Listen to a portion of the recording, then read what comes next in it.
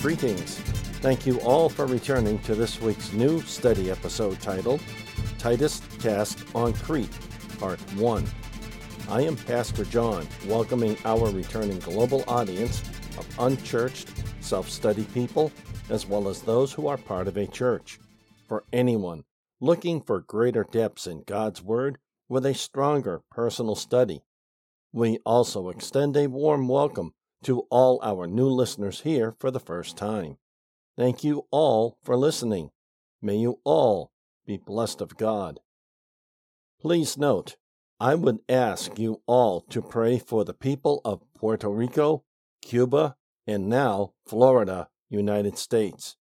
Many in the state were hit with a Category 4 hurricane that was only 2 miles per hour wind speed from being a Category 5. Floodwaters in many places reached 12 feet. Between the rain, the wind, and the excessive flooding, Florida has been hit very hard. If you want to give to help Floridians or people in Cuba or Puerto Rico, please research who you may use to do that with unless they have a well-recognized name like the Red Cross. May all our prayers be with them in these difficult days. I pray that all affected people in Cuba, Puerto Rico, and Florida are blessed beyond measure and in unusual ways that they never expected they could be blessed. May you all be blessed of God. Last week, we closed our summer series with our episode titled The Rapture, a Mystery, a New Thing, Part 17, hosted on September 25th. In that episode, we reviewed further our summer series. We started with Matthew chapter 24, verses 3 through 8, Mark 13, verses 3 through 8, and Luke 21, verses 5 through 9. While these gospel writers wrote to different audiences that spoke different languages and of different intellect levels, they all ended their passage with the exact same statement. That statement was, I tell you the truth, this generation will not pass away until all these things take place. We also asked 2 very important questions as follows. First, what are, quote, all these things, end quote? Next, we asked, are we seeing all these things happening now because we are that specific generation of people? That question asks 2 things. Are we seeing all these things now? Then, what we really need to ask and answer sincerely, are we that specific generation of people? This is something we cannot assume as others have in the past and have sadly become disappointed by the long term that has followed. In this series, we have found out why this has occurred. We also found that there is reason for new joy and belief that Jesus really is coming again for his church. The most obvious reasoning is found in Matthew chapter 25, verses 1 through 13. The parable of the 10 virgins, or the parable of the 10 bridesmaids, depending on what Bible version you have. Of this event, Barnes' New Testament notes told us, when the Son of Man returns to judgment, it shall be as it was in the case of 10 virgins in a marriage ceremony. The coming of Christ to receive his people to himself is often represented under the similitude of a marriage, the church being represented as his spouse or bride.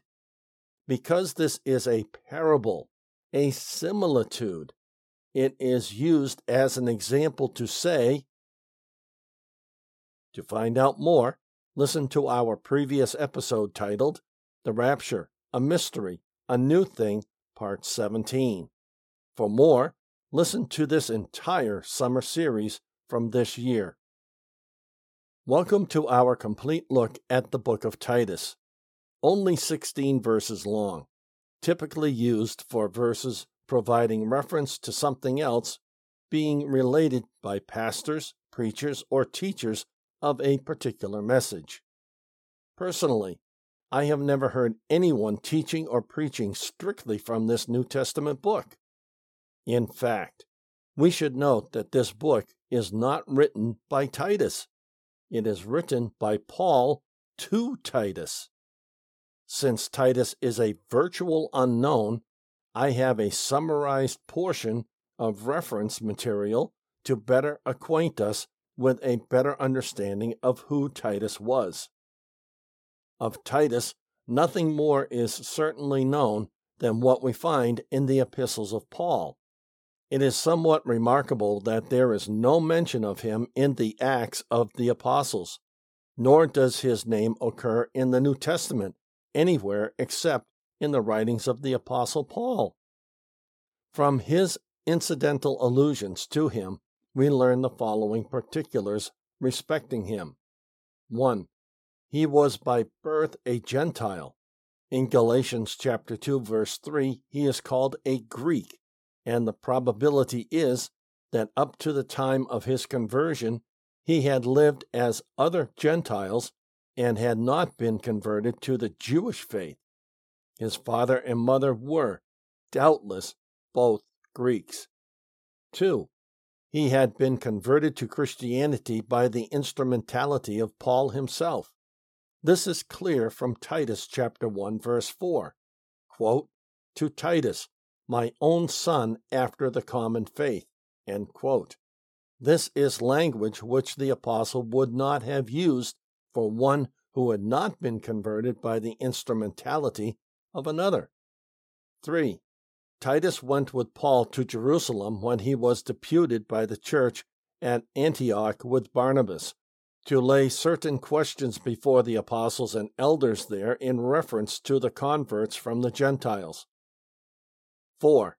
After the council at Jerusalem, it seems probable that Titus returned with Paul and Barnabas, accompanied by Silas and Judas, and that afterwards he attended the apostle for a considerable time in his travels and labors. 5. There is reason to believe that Titus spent some time with the apostle in Ephesus, for the first epistle to the Corinthians was written at Ephesus and was sent by the hand of Titus. 6. We next hear of him being left by the apostle in the island of Crete, that he might, quote, set in order the things that were wanting and ordain elders in every city, end quote. This is supposed to have occurred about the year 62, and after the first imprisonment of the apostle at Rome. It was evidently implied that the apostle had been himself there with him, and that he had undertaken to accomplish some important object there, but that something had prevented his completing it, and that he had left Titus to finish it. 7. He was with Paul in Rome during the second imprisonment there. He did not, however, remain with him until his trial, but left him and went to Dalmatia. What became of him afterward, we are not informed. From Barnes' New Testament Notes. While edited for the time frame of this podcast, and not to bore you with facts, this is more than anyone has ever taught me about Titus. That amount of history of Titus better familiarizes him to us. Titus is virtually unknown to many brothers and sisters in the modern church. Churches many people may be a part of today. With that lengthy introduction of who Titus was and who he was associated with, let's dig into the book of Titus to see what else we can learn. From Paul, a slave of God and apostle of Jesus Christ, to further the faith of God's chosen ones and the knowledge of the truth that is keeping with godliness, in hope of eternal life, which God, who does not lie, promised before the ages began. But now, in his own time, he has made his message evident through the preaching I was entrusted with according to the command of God our Savior. To Titus, my genuine son in a common faith, grace and peace from God the Father and Christ Jesus our Savior. From the Free Version of New English Translation with limited notes. The first full sentence is in verses 1 and 2. However, starting with verse 1, we should notice this. Paul, a servant of God and an apostle of Jesus Christ. Titles suitable to the person of Paul and the office he was assigning to Titus. According to the faith, the propagating of which is the proper business of an apostle, a servant of God, according to the faith of the elect, an apostle of Jesus Christ, according to the knowledge of the truth. We serve God according to the measure of our faith. We fulfill our public office according to the measure of our knowledge. The truth that is after godliness, which in every point runs parallel with and supports the vital spiritual worship of God, and indeed has no other end or scope. These two verses contain the sum of Christianity which Titus was always to have in his eye, of the elect of God, of all real Christians. From John Wesley's Notes on the Bible. This commentary passage gave us two comments to take a closer look at.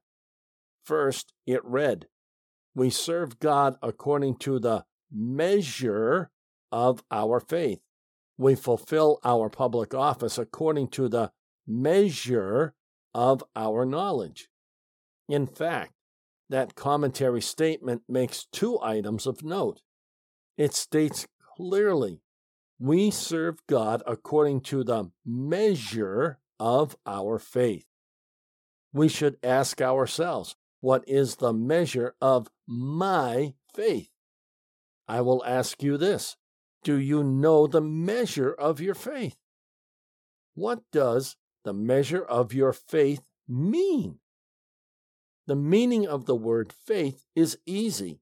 I am quite sure we all know that.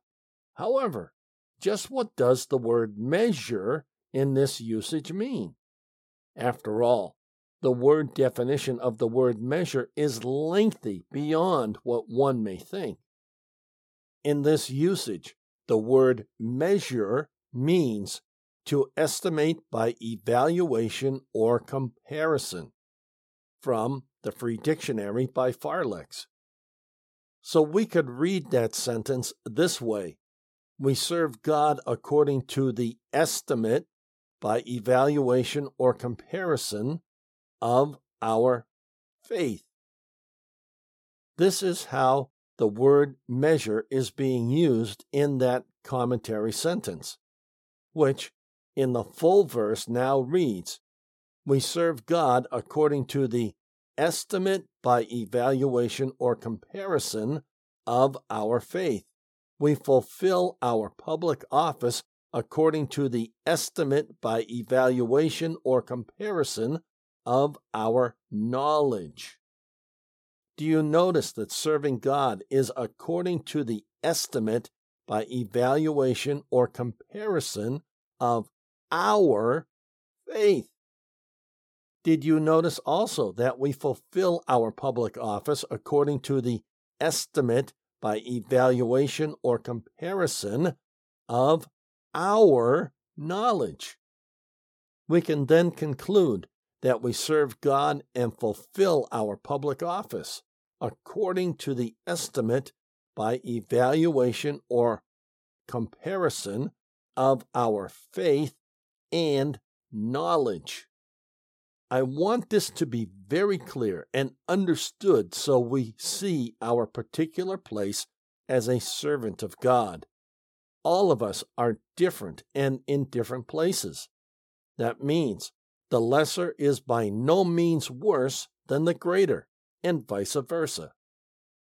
For further clarification, our public office may be exactly that in this world. However, our spiritual public office is that which is comprised of our spiritual gifting, meaning some can teach, some can preach, some can pastor, some can minister to others, promoting healing, and more. While not just our spiritual gifting, we need to remember that our spiritual and public office may mean that we are virtually unseen in the performance of our spiritual duty, like Titus. We learn further the truth that is after godliness, which in every point runs parallel with and supports the vital spiritual worship of God, and indeed has no other end or scope. Fellow brothers and sisters, this is, at least in part, what we are to be about. The truth that is about godliness, not after as in before or after. It is about moving forward in the charge that we are called to by God. As this commentator said, at this point, there is no other end or scope. Paul continues his thought in verse 2. For better sensibility, let's read the full sentence and focus on verse 2.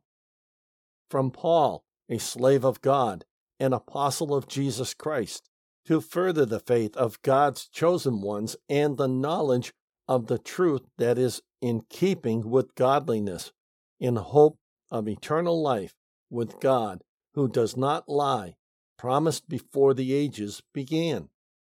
From the Free Version of New English Translation with limited notes. Now, notice verse 2. It read, in hope of eternal life, which God, who does not lie, promised before the ages began. In hope of eternal life, the grand motive and encouragement of every apostle and every servant of God, which God promised before the world began, to Christ, our head. From John Wesley's Notes on the Bible. Notice what the hope of eternal life is to us. It is the grand motive and encouragement of every apostle and every servant of God. A promise by God before the world began to Christ, our head. This promise is quite possibly where eternal life was offered us by the mere act of seeking forgiveness for all our sins, past, present, and future. When was this offer made? Before the world began. It was made to Christ, our head, before he ever had to suffer the cross for our sake and eternal being. Yet, there is, at the very least, the assumption that this was the original intent of God to mankind before sin entered the world in the days of Adam and Eve. It could also be that both are true in far greater context than we can mentally and emotionally conceive. Verse 3 reads, But now, in his own time, he has made his measure evident through the preaching I was entrusted with, according to the command of God our Savior. And he has in his own times, at sundry times, and his own times are fittest for his own work. What creature dares ask, why no sooner? Manifested his word, containing that promise, and the whole, quote, truth which is after godliness, end quote, through the preaching wherewith I am entrusted according to the commandment of God our Savior, and who dares exercise this office on any less authority. from John Wesley's Notes on the Bible. Right here in this commentary passage by John Wesley, a question that many do ask today is, what creature dares ask, why no sooner? Here, in my part of the world, many people who say they are saved do ask this question. Properly stated in today's language, why hasn't he come yet? Are we licking our wounds and sores just begging for Christ to return for us? Or are we doing what we should do? Are we witnessing the gospel to others? Are we operating in our allotted spiritual gifting? Are we ministering to others, both those who know God as Savior and those who do not? The answers to those questions only you can provide for yourself. No one else but you. Now, Paul wrote, to Titus, my genuine son in a common faith, grace and peace from God the Father and Christ Jesus our Savior. Are you a, quote, genuine, end quote, child of God? Or not? Next week, we will continue to examine the book of Titus, a very infrequently examined book of the New Testament. Many who preach or teach on something else only use Titus as a reference, simply grabbing a verse or two. So, to be different, we will continue our study on these 16 verses by Titus. Join us next week for our episode titled Titus Task on Crete, Part 2. Play or download our episodes from one of our podcast hosts, or follow direct links to these platforms on our website under the podcast menu item. Details follow. This study podcast is a wholly self-funded outreach presented by the Church of the Unchurched. Currently, an all-electronic Boston-based outreach uniting the community of lost, searching, lonely, and forgotten in Christ. We greatly appreciate serving our international audience. God bless you all. If you are visiting for the first time, welcome, and God bless you. We look forward to the return of all our faithful listeners and new listeners. Please share our podcast with family, friends, and others you believe would find it a blessing. Thank you all so much. God bless you all. If you are unsaved, we truly hope you find God as well as receiving Him as Lord and Savior of your life. Please find a short link to our episode titled, How to Be Saved, at the bottom of any episode description. To learn more about us and who we are, give our episode titled, Introduction, About Us, Who We Are, a listen. In that episode, you will learn more about us, who we are reaching out to, our mission, vision, ministry, and more. Again, a short link to this episode is found at the bottom of any episode description. If you go to our internet homepage, under the podcast menu item, you can find many popular podcast platforms we are found on. We are located at this internet address, unchurched.site123.me. At present, we are located on a growing number of podcast sites, so you should be able to find us on a platform you like. We refresh all our feeds with every weekly episode upload on Sundays. These sites update our feed within 24 hours of our refresh. Now, may our Lord Jesus Christ Himself and God our Father, who loved us and by grace gave us eternal comfort and good hope, encourage your hearts and strengthen you in every good thing you do or say. Until next week, this is Pastor John for the Church of the Unchurched.